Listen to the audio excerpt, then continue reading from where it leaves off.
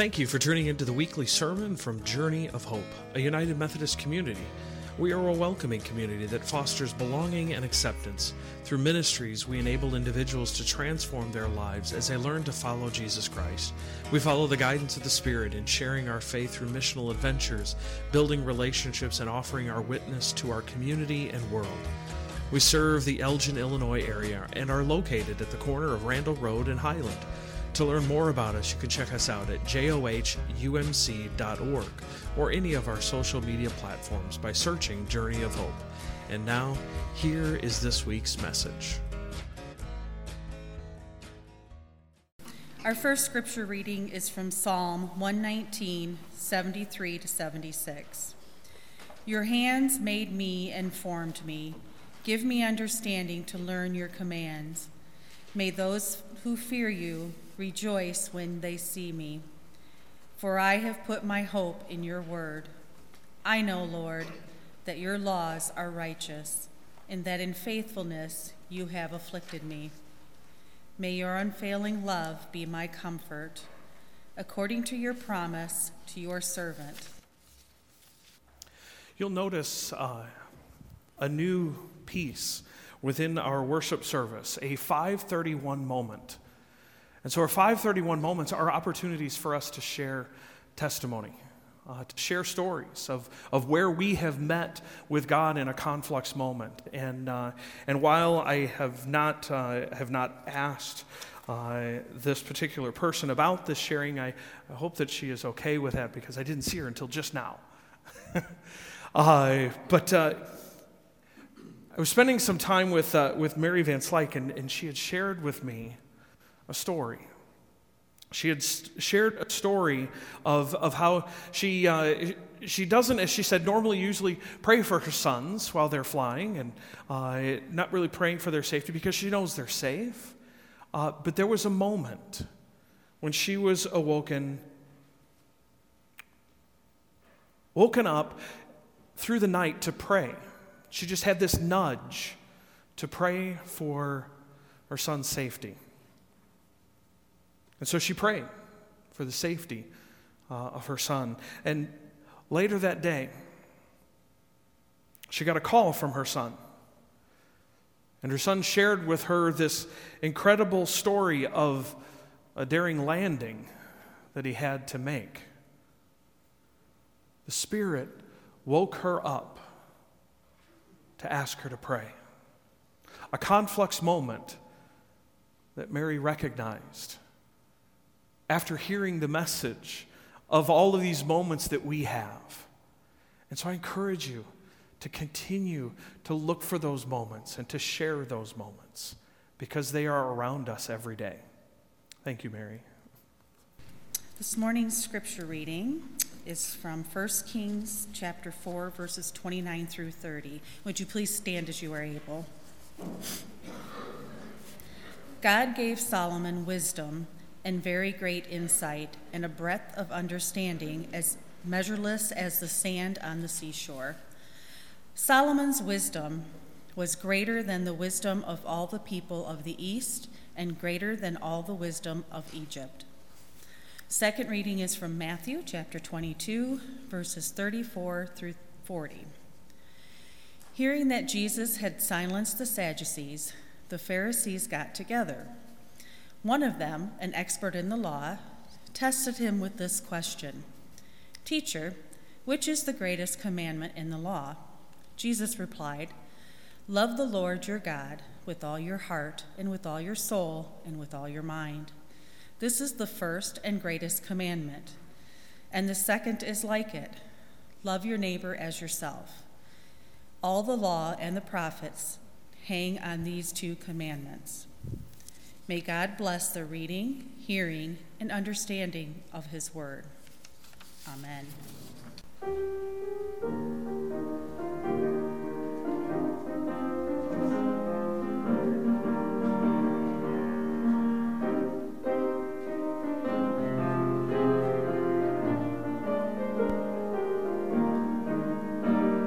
I'm going to ask that you would pray with me this morning.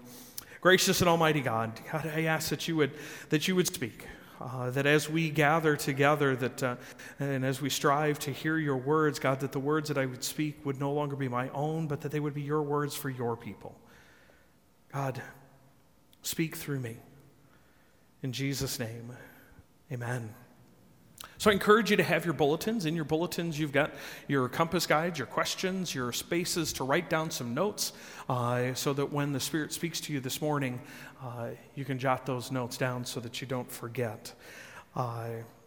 So I think if we look hard enough, we can see the gospel message all around us. All around us. We see it in the lives of others around us. We see it in the lives of family and of friends and those who share love and grace. We can hear it in music, certainly in hymns and in classical music, as well as in choral music that the choir had to share this morning. It's also evident in contemporary Christian music like we hear during Pathways, guided worship. But we also hear it in popular music. Whether it's country, pop, or rock, or any other genre, it doesn't take long for us to hear messages of love, grace, and forgiveness found in them as well. This wonderful message is also found within movies, and we kind of found that out. If you remember, we found that out during our series on the redemption of Scrooge and the Grinch worship series. Last summer, we looked into those messages in movies like The Last Word, Collateral Beauty, and even The Greatest Showman. Well, for the next 5 weeks, we're going to take a look into another world-famous movie and story. It's got characters that we love. It is a story of longing, redemption, forgiveness. It is The Wizard of Oz. Wizard of Oz is probably one of the best films of all time, certainly one of the most watched films. I wonder if this is one of those movies that everyone here has seen at one time in their life. And maybe if you haven't, you're probably aware of the storyline. You're probably aware of the characters and even some of the actors that have starred in this Hollywood blockbuster. But before we get into that, I wanted to share just a little bit about the movie because I found it very interesting. First, it was an adaptation of the children's fantasy novel, The Wonderful Wizard of Oz, written by Frank Baum in 1900. The original release date was August 25th, 1939. Didn't perform real well in 39. It wasn't actually until a re-release in 1949 that this movie began a journey toward a blockbuster. Now, I'm not sure about you, but I thought this movie was made on a tight budget. I thought that was the story that I had heard, the backstory. But most movies around this time were produced at a cost of $1.5 million in 1939. The Wizard of Oz was produced at a cost of almost $2.8 million. So I was wrong when I heard that. Now, while we could go on and on about the good things that happened during the production, we could also say just about the same with things that went wrong. One thing I do want to point out deals with many of the characters that we're going to be talking about over this series. Now, we are doing better now, but we still have a long way to go. However, please know that the weekly salary for the Scarecrow and the Tin Man were about $3,000 a week. The Lovable Cowardly Lion, $2,500 a week. But Dorothy, the absolute star of the show, she was paid about $500 a week. In contrast, Toto got $125.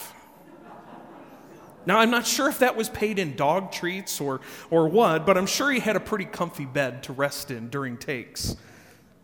Oh, and the other little tidbit of information I found as I was searching this out was, did you know that actually Toto was a female dog? I didn't know that. All right, well, enough about all of that, the background of Wizard of Oz. Let's talk a little bit about the character that we're focusing on today. and that is the Scarecrow. If I Only Had a Brain is a song that he sings when we are introduced to him. But he also has a really good line, and I'm wondering, actually, I know they're frantically working on the live stream back there, but do you have the video there? I want you to hear this little line that he has. Who said that? Don't be silly, Toto. Scarecrows don't talk. It's pleasant down that way, too. That's funny. Wasn't he pointing the other way? Of course, people do go both ways.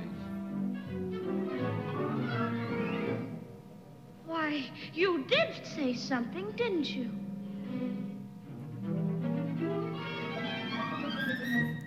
Are you doing that on purpose? Or can't you make up your mind? That's the trouble. I can't make up my mind. I haven't got a brain. Only straw. How can you talk if you haven't got a brain? I don't know. But some people without brains do an awful lot of talking, don't they? Yes, I guess you're right. I wonder if you know someone like that. You know, someone without a brain that does an awful lot of talking?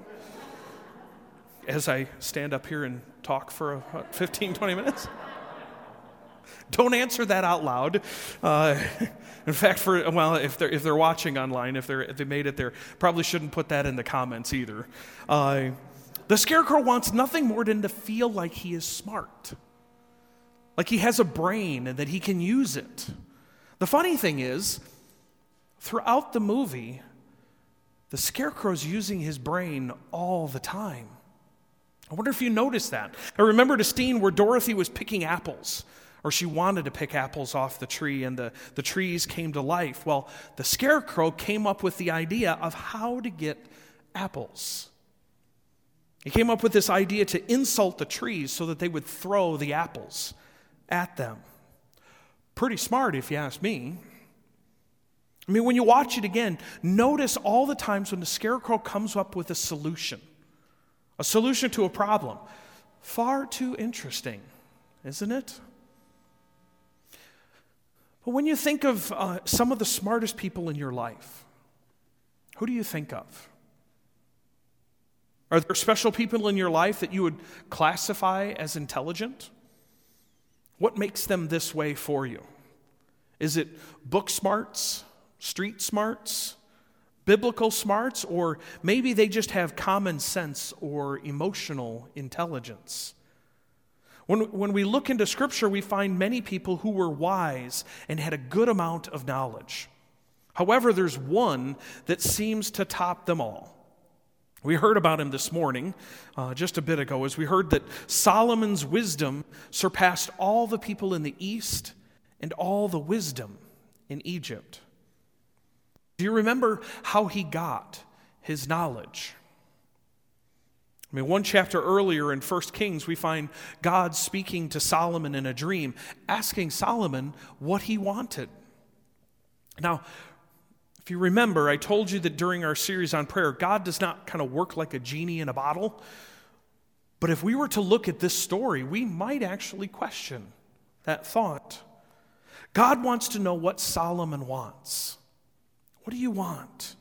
And he certainly could have asked for riches, for fame, for strength, for leadership, for any number of things. Instead, he said, give your servant an understanding mind to govern your people, that I may discern between good and evil, for who is able to govern this great people? Solomon asks for wisdom, understanding, and a discerning heart. And God grants him this request. However, because he asked for wisdom and not for all of those other things that I had mentioned, God decides to give all of those to him anyway. And the wisdom comes in handy. Pretty quick, actually, as he needed to render a judgment between two women who both declared that an infant was theirs. It's an interesting story, one that has a strange twist. And this comes as Solomon asked for a sword to divide the infant in two, so that each mother could have half. it's true. It's found in 1 Kings chapter 3, verses 16 through 28. Look it up and read that story sometime. Solomon knew that knowledge and understanding was a good thing, and so did John Wesley, the founder of this Methodist movement. He started this movement as a renewal within the Anglican Church of England. He never was interested in starting a brand new denomination. He had a heart for people and wanted them to grow in their knowledge and understanding of God, who God is. Wesley thought of Christianity as, his words were, a thinking man's religion. Knowledge was important. He believed in this so much that he would give sermons about this topic. I was just reading one the other day called The Case of Reason, Impartially Considered. In it, he would talk about using this understanding or reason to more fully understand God. Wesley was an Oxford scholar and professor, surely filled with knowledge of the world, but also spent a great deal of time reading the Scriptures. Many would mischaracterize him by saying that he was a man of one book. This would point to his knowledge of the Bible, but he was very well versed in so many other areas. Rumor has it that when he was on horseback, riding from town to town, he would spend most of that time reading his Bible. Now, please don't take that as an okay to read your Bible while driving down Randall Road. Although you could get an app that could read it to you. That would be better. But see, Wesley also thought that this knowledge was meant for everyone. Reading and writing were important to him, and he wanted others to be able to do the same. Our brains are meant to be used. After all, God did create us with this capacity. There was a theologian by the name of Albert Outler who studied John Wesley extensively. He read his sermons, his journals, his notes, and his letters, and as he was studying, he realized that John Wesley would use a certain method to help in his understanding of God and some of the doctrine that he would teach. While John never used the term, because Albert Outler coined this phrase, the Wesleyan quadrilateral. Now, for those of you math people here, I know there's a few of you, it's probably exciting to hear mathematical terms in a sermon, but let me explain what this is all about. You see, a quadrilateral is a rectangular shape, 4 sides, 4 corners. Outler would put one of each of these theological methods or devices on the corners. The 4 are Scripture, reason, tradition, and experience. Scripture was always primary for Wesley, no doubt in our minds. This is where we receive much of the knowledge of God as well as God's plan for creation. Wesley would say that Scripture is infallible. I had a really hard time trying to understand the difference between these words. Infallible, totally reliable in teaching and understanding God's will and God's plan. He would not say that the Bible is inerrant, which basically means without any errors. The Bible is a holy and sacred book, but it is written with human hands. We can see this especially in the gospel accounts, where we find things that contradict each other. Stories are told with different emphases, depending on the writer. It doesn't mean that the stories are wrong or that someone entered false information, but we can also say that the words are written on the page and not dictated by God. There is interpretation by the author because of the people that they were writing to. Scripture is written for a certain time and place, right, Keith?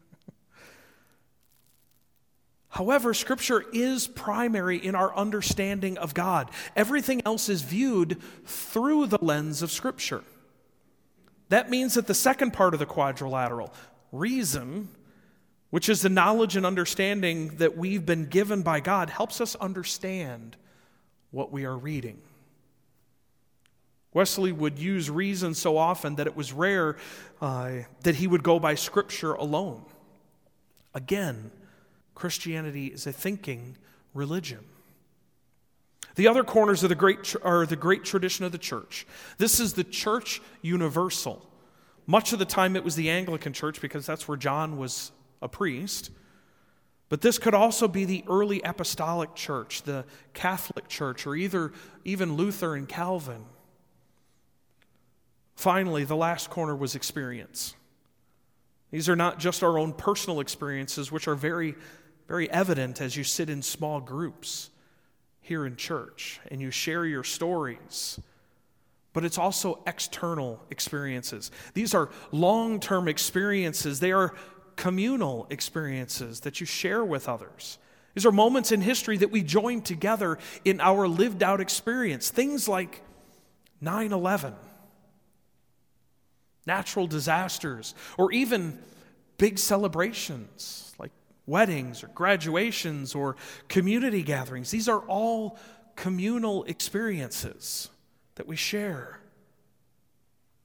During seminary, however, a friend brought a better understanding to the quadrilateral as he introduced a different image, and I think I've shown this to you before, but a better view of this method would be a tetrahedron. And I think I've got an image of the tetrahedron. There it is. A better view. You can see from this image at the screen that Scripture would be on the top because it is primary, the source of understanding who God is. Rounding out the bottom three are reason, tradition, and experience. However, as you see on this, Scripture would be tied to all points. Reason, tradition, and experience.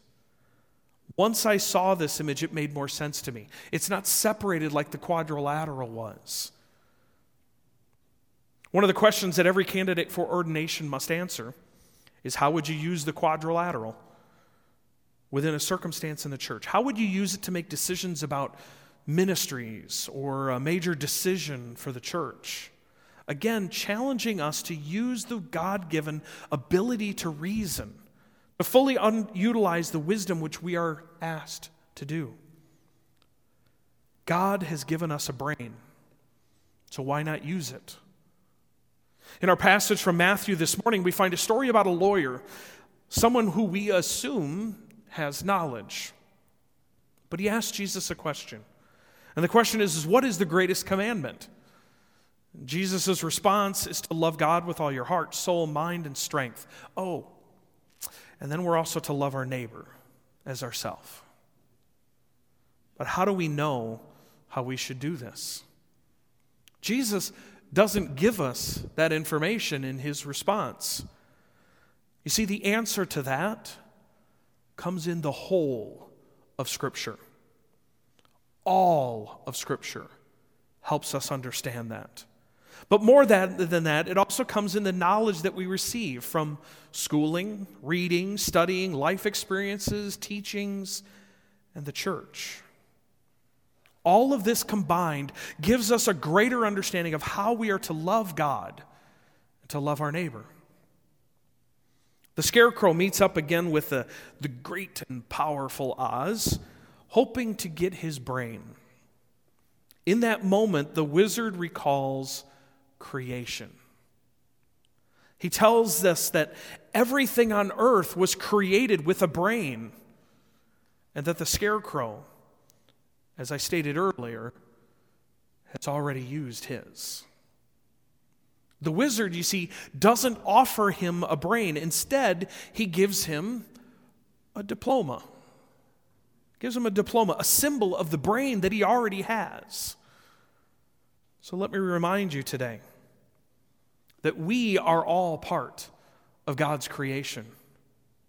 We have been blessed with wisdom and understanding about not only this life, but also the knowledge of God. I think we truly know how to love God and love our neighbor. We just maybe need a symbol or someone to tell us to go and to do it. Like when the wizard gave the scarecrow his diploma, encouraged him and empowered him to continue to use his brain. So let me tell you today, go and love everybody, regardless of who you might think they are, because you know what? They are God's creation, just like all of us. Go and love them. So if you need your diploma today, that empowerment to say this is what you should do, that's it. Go and love people.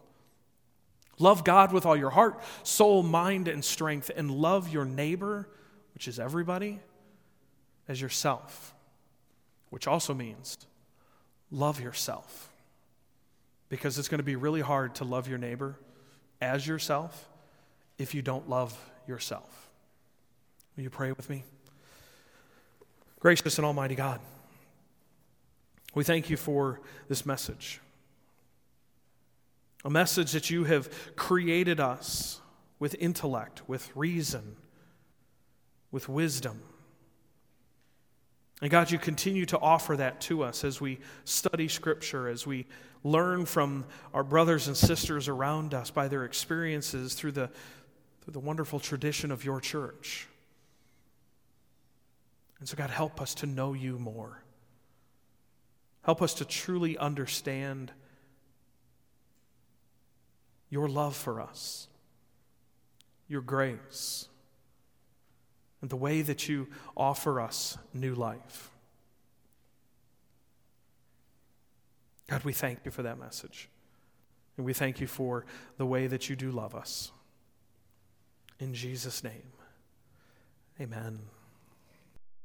And so as we get ready to leave this place, may we all know that God has blessed us with a brain, that we can use this. We don't need a symbol that tells us that we can use it by loving God and loving our neighbor.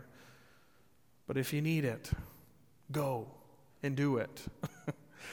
So as we get ready to leave this place, maybe go across the hall and enjoy some fellowship time and some snacks. May you go. May you go knowing that the love of God, the grace of our Lord and Savior Jesus Christ, and the fellowship of the Holy Spirit goes with you. And it goes with you always. Amen.